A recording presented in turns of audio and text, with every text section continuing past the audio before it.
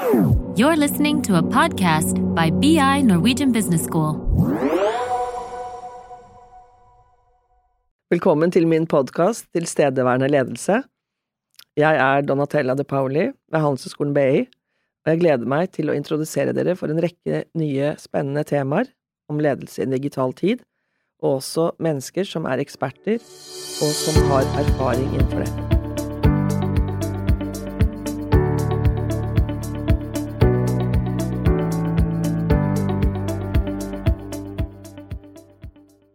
Ja, velkommen Elisabeth Odden til podcasten Tilstedeværende ledelse. Tusen takk. Veldig glad for å ha deg her I dag, siden du har en veldig lang erfaring. Du har jo også gått på BI, på Executive Master of Management, og du har vært daglig leder for Morgenbladet, og så har du også vært rekrutterer av ledere, og nå leder eller direktør for Folkeuniversitetet på Østlandet. Og jeg har lyst til å spørre deg, siden jeg kjenner deg litt, om dette med hvordan du fikk Morgenbladet til å bli opplagsvinner. Fordi når du beskriver det, så høres det ut som det noe av det morsomste du har gjort, men også noe av det mest krevende. Hva var det som var suksesskriterier I det? Det var mange. Det var mange ting som påvirket det.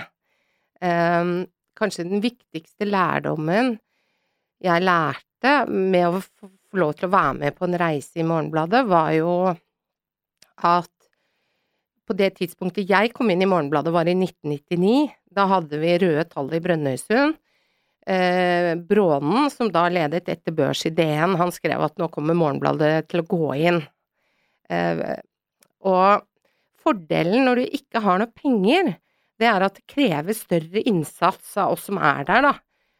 Og jeg tror at den kulturen vi klarte å bygge opp, som gjorde at det var veldig lite forskjell på om du var en ganske sånn suksessfull journalist, eller om du satt på sentralbordet, at vi klarte å skape noen felles målsettinger, og en utrolig sterk sånn kultur. Vi hadde jo ikke penger. Vi hadde jo julebord på kollektivet til en av journalistene, og hvor vi selv sto på kjøkkenet og lagde pinnekjøtt. Så jeg tror at noe av grunnen til at vi klarte å få til det, var at vi greide å bygge en veldig sterk kultur, preget av at vi ville hverandre godt, og vi ville prosjektet godt. På tross av dårlige prognoser, og dere fikk det jo til, og nå jo Morgenbladet en veldig etablert og veldig respektert avis, som jeg abonnerer på, og jeg veldig glad for å ha det. Da synes jeg det kunne vært veldig naturlig å spørre deg, hva ledelse for deg? Ja, det et veldig stort og viktig spørsmål. Ledelse jo mange ting. Ledelse handler jo om, altså på et overordnet nivå da, så handler jo ledelse om å få til noe på vegne av en bedrift. Ledelse handler om å kunne ha noen visjoner og noen mål, og få med seg de ansatte for å nå de målene. Sånn som dere klarte I Morgenbladet. Så det en ting, ikke sant? Man rapporterer til et styre, styret har noen forventninger til hvordan man skal gjøre det, men det handler også veldig mye om å sørge for at bedriften et bedre sted når du på en måte takker av da, tenker jeg, for min del. Bedre sted for på hvilken måte da?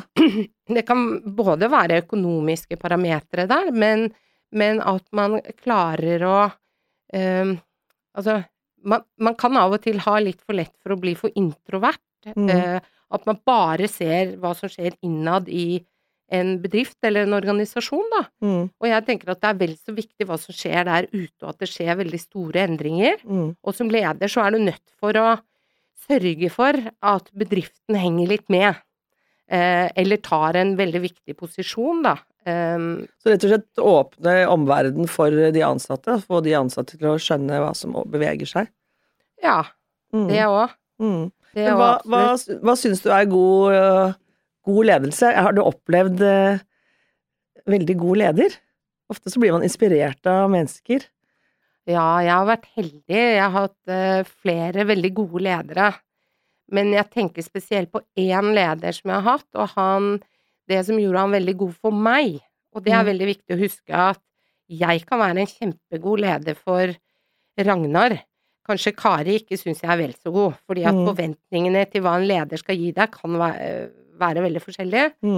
Men han jeg tenker på nå da, så skal jeg si fornavnet, så kan han tenke på det hvis han noensinne hører på det. Jon, det som gjorde han til en utrolig god leder for meg, var at han var flinkere enn meg på flere felt som jeg kunne se opp til. Ja. Og så var han veldig lydhør, alltid til stede, og backet det jeg gjorde, men samtidig la alltid inn en strekk. Han gjorde han fikk deg til å strekke deg mer. Så hvis jeg hadde levert noe til han, så kunne han godt gi meg komplimenter, men han var også veldig god på å si hva kunne gjort dette litt bedre. Hva kunne du gjort bedre neste gang, Elisabeth? Så det liker jeg veldig godt. Det er klart at du har jo den rollemodellen i hodet ditt. Det blir nesten som en foreldre. Man husker veldig godt hva foreldrene gjorde. Så det blir jo, enten man vil eller ikke, så er det jo en referanse som du har med deg. Men når opplever du at du får til gode øyeblikk av ledelse? Ja, det er ikke noe sånn helt sånn fellesnevne på det, men det er jo alltid sammen med kollegaer, da. Og det kan være at man får til noe man har satt seg fore, og man kanskje får det til på mye kortere tid, eller så kan jeg glede meg over når jeg ser folks entusiasme overfor prosjekter vi har satt i gang, eller noe vi har fått til. Når dere er sammen, rett og slett, at ledelse er jo rett og slett interaksjon med flere. Ja, det er jo ikke jeg. Nei. Ikke sant? Det er jo ikke jeg alene som avgjør Så gode øyeblikk av ledelse er jo rett og slett gode øyeblikk sammen med andre. Og hva opplever du å være ditt høydepunkt som leder? Hvor du liksom følte at nå fikk jeg det til? Nei, altså, jeg har hatt flere sånne høydepunkter. Du kan godt ha mer enn en. Ja, jeg husker veldig godt når jeg sluttet i Morgenbladet etter 7 år, så var det en journalist som kom bort til meg. Jeg hadde jobbet som markedssjef og også vikariert som daglig leder i et par perioder. Og så kommer han ruslende bort til meg da, og så sier han, jeg skal ikke prøve å dra på det, han har Grimstad-dialekt. Jeg synes det er veldig synd at du skal slutte, Elisabeth, fordi du fikk til og med oss journalister til å ha tro på markedsføring. Da tenkte jeg for meg selv, yes! Ja, ikke sant? For de var ikke så veldig glad i markedsføring. Altså, vi må huske på at Morgenbladet er en litt sånn akademisk avis, og for mye PowerPoint og sånn var jo å banne i kjerka når jeg kom inn. Så jeg synes det var gøy. Ja. Men du har også vært leder for organisasjoner som du har trengt å endre, da. Og hva tenker du, hva er viktig for deg der når det gjelder ledelse av endring? Ja, nå er jeg litt forkjøla, det hører alle, så jeg må kremte litt innimellom. Jeg synes jeg holder på med endring hver eneste dag. Det som er veldig viktig, hvis du skal gjøre endringer, synes jeg da, det er å forklare folk hvorfor du må gjøre det du må gjøre. Og jeg synes at det er mange som tror at det som foregår på ledermøter eller på styremøter, det er så hemmelig, og det er ikke sant? Det er ikke det. Det er ofte utrolig kjedelig. Du går gjennom tall, du ser hvordan du ligger an i forhold til prognoser og den type ting. Og hvis man skal gjøre endring, som også berører de ansatte i form av at man kanskje må la noen gå, man må endre rollen til ansatte, så er det veldig viktig å gi de på en måte, eller forklare hvorfor. Og det er jo veldig ofte økonomiske grunner, men det kan også være andre grunner. Men å være veldig åpen og transparent. Åpen, så kommunikasjon er viktig. Ja, men hvordan kommuniserer du da sånne vanskelige temaer? Nei, jeg er bare veldig åpen og direkte. Du hadde en beskrivelse en gang av hvor du ikke valgte å ta PowerPoints eller digitalt. Kan du ikke bare fortelle det? Ja, jeg tror jeg husker hva du refererer til. Og det var en periode hvor jeg hadde vært leder gjennom en endring som var ganske tøff, og det som gjorde det tøft var at det skjedde ganske brått. Sånn at det gikk veldig få uker fra endringen ble kommunisert til folk de facto hadde mistet jobben. Det veldig tøft for en organisasjon. Og så det veldig mye jobb også relatert til det. Så det som veldig vanskelig for en leder, eller for ledere i en sånn situasjon, det å være tilstrekkelig til stede for de ansatte også. Og da husker jeg at jeg var litt bakpå, og man observerer jo, man ser jo at folk, går jo gjennom denne vanlige tingen med sinne, sjokk og forbannelse og sorg og disse tingene som kommer da. Og så var jeg litt sånn følte jeg, og så skulle vi ha et allmøte, og så tenkte jeg, hvordan skal jeg klare å angripe det? For jeg følte at jeg følte at jeg kom til kort, ikke sant? Vi hadde lovet at det veldig vanskelig å få til endring på en måte som de ansatte opplever som veldig ordentlig. For det koster jo litt for alle. Det gjort forskning på det. Enten det 8 eller 9 av 10 sier etter en omstilling at ledelsen kunne gjort det på en bedre måte. Så det gjelder å ikke ha noen forventninger om noe mer. Men da husker jeg at nå var det veldig viktig å møte de. Og da var det på et allmøte, og i stedet for å stå foran og ha en powerpoint og si alle de riktige tingene, så valgte jeg å sette meg på en stol veldig nærme de, og så åpnet jeg med å takke de rett og slett. Det var flott. Ja, det sa de til meg etterpå, fordi det veldig lett å undervurdere hva det koster. Det det. Fordi man må hele tiden huske at ansatte som ikke sitter i en lederposisjon, de får heller ikke lov til å være med å påvirke. Nei. Eller i mindre grad da, enn ledere. Sånn at det med å være ganske tydelig og kommunisere ut at man ser at det vanskelig, og at man også viser at man har forståelse for den andres perspektiv, det tror jeg enormt viktig. Det fordi dette programmet handler jo om ledelse i digital tid, og veldig mye av vår kommunikasjon i dag i organisasjoner, også privat, går jo digitalt, enten på mail eller SMS, Messenger, alt, ikke sant? Så det du valgte å gjøre var jo faktisk å være fysisk, men ikke bare stå og snakke fra noe, men du satte deg ned, du var liksom nær dem fysisk. Så det du antyder at det å være nær og vise med kropp faktisk viktig. For hvilken betydning synes du dette med følelser har? Dette å vise følelser, erkjenne følelser, både som leder, men også å la de ansatte være åpne. Hva tenker du om det? Jeg tror det viktig. Altså i utgangspunktet, vi ledere bruker oss selv som et instrument, våre egne verdier og normer. Og i den forbindelse så tenker jeg at det lov at stemmen brister hvis du har et vanskelig budskap. Det lov å være menneske. Men samtidig så må man jo som leder, man må jo fremstå som noenlunde sånn jorda også da. Du må jo stå ganske trygt i skoene, men jeg ser ikke på det som en ulempe å vise at man et menneske. At man sårbar, rett og slett. Ja. Men hva synes du det vanskeligste med å være leder generelt, men også i en digital tid? Det veldig mange utfordringer. For å ta det siste først da, i en digital tid, så tror jeg at jeg jobber i dag i en organisasjon som landsdekkende. Ja. Så vi har regioner og kontorer over hele landet. Og så kan vi ledere møtes i ny og ne, og så planlegger vi ting, og så går vi tilbake til våre organisasjoner, og så blir så blir det vi sier kanskje oversatt litt ulikt. Så i en digital tid, det må sørge for at alle får mest mulig lik kommunikasjon, og på samme tidspunkt, det kan være en kjempeutfordring. På samme tidspunkt, ja. Men hvordan tenker du?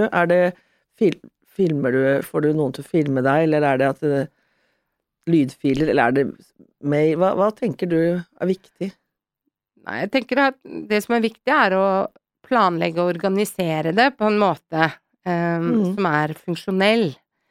Og så tror jeg at det kommer litt an på hva budskapet også. Og så tenker jeg at så lenge noen sånne overordnede hovedlinjer ivaretas, så det bare bra at man under der kan kommunisere litt ulikt til ulik tid. Men man må bare være veldig nøye med at folk får presis informasjon da, om de tingene som veldig viktige. Og ærlig, presis og ærlig. Viktigere enn noen gang. Men helt til slutt, hva vil du dele av praktiske tips til ledere i forhold til din erfaring som leder? Og så, hva tenker du? Nei, man skal aldri begynne med nei. Jeg kan jo bare snakke ut fra meg selv, da, og jeg tror at et godt tips, det å alltid spørre noen som flinkere enn deg selv, hvis du usikker. Selv har jeg alltid hatt noen coacher og noen mentorer som har vært veldig viktige for meg. Du sier at det faktisk veldig smart å få seg en coach eller mentor. Ja, eller snakke med noen, sørge for å ha noen du kan spare med. Som kjenner deg godt, og som du kan ha regelmessig kontakt med. Ja, og som tør å si deg imot og si at jeg har for eksempel alltid hatt mannlige sånne coacher, da. Og det jo nettopp fordi at da, sånn som han ene sa til meg, liksom, pardon my French, men nå tenker du som en kjerring. Altså, det veldig, altså, det noen kjønnsforskjeller da, det jo det. Som gjør at av og til så kan vi kvinner tro at menn tenker akkurat som oss, og så gjør de ikke det. Nei. Så du synes det bra liksom, å spare med en av de motsatte som tenker, så du får det perspektivet inn? Ja, for meg har det fungert veldig godt, og så tror jeg et annet godt tips jo å gi litt mer F i enkelte ting, ikke ta ting så alvorlig. Jeg har lært veldig mye av i ganske vanskelige situasjoner jeg har vært i, hvor jeg må ta beslutninger som gjør at jeg kanskje ligger litt våken om kvelden og den type ting, så tenker jeg sånn, ja, hva det verste som kan skje? Tenker jeg, jo, du kan miste jobben, ja vel, det liksom enden på alt? Nei, det ikke det. Du snakker om mot, rett og slett å være tørre å vise deg selv som menneske og leder, da, og ta beslutninger og handle. Ja, og vis meg den som ikke har gjort feil, på en måte, uansett hvilken jobb de har. Det lov å gjøre feil, og det helt menneskelig. Og så må man, det var en gang en klok, også tilbake til Jon da, han ene lederen min som veldig god, han sa jo til meg en gang, så sa han,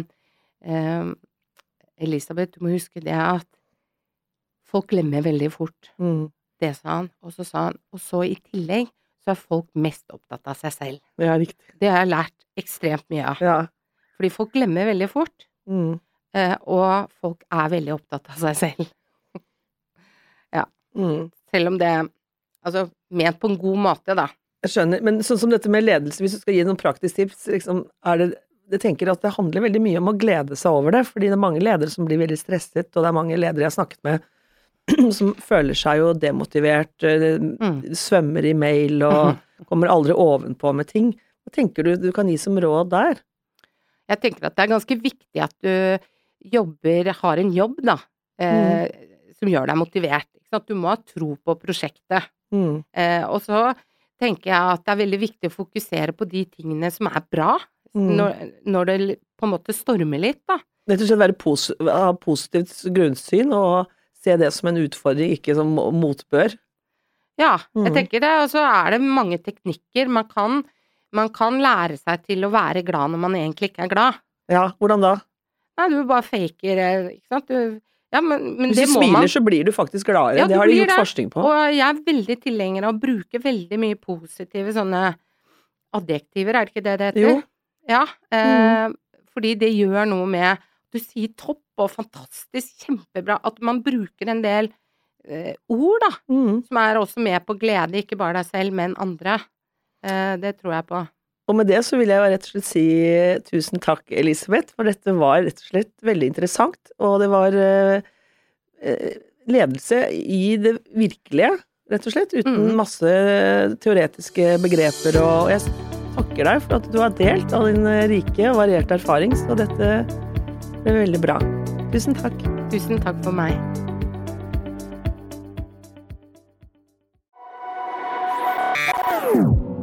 This is a BI production. Listen to more podcasts. Go to bi.no/podcasts.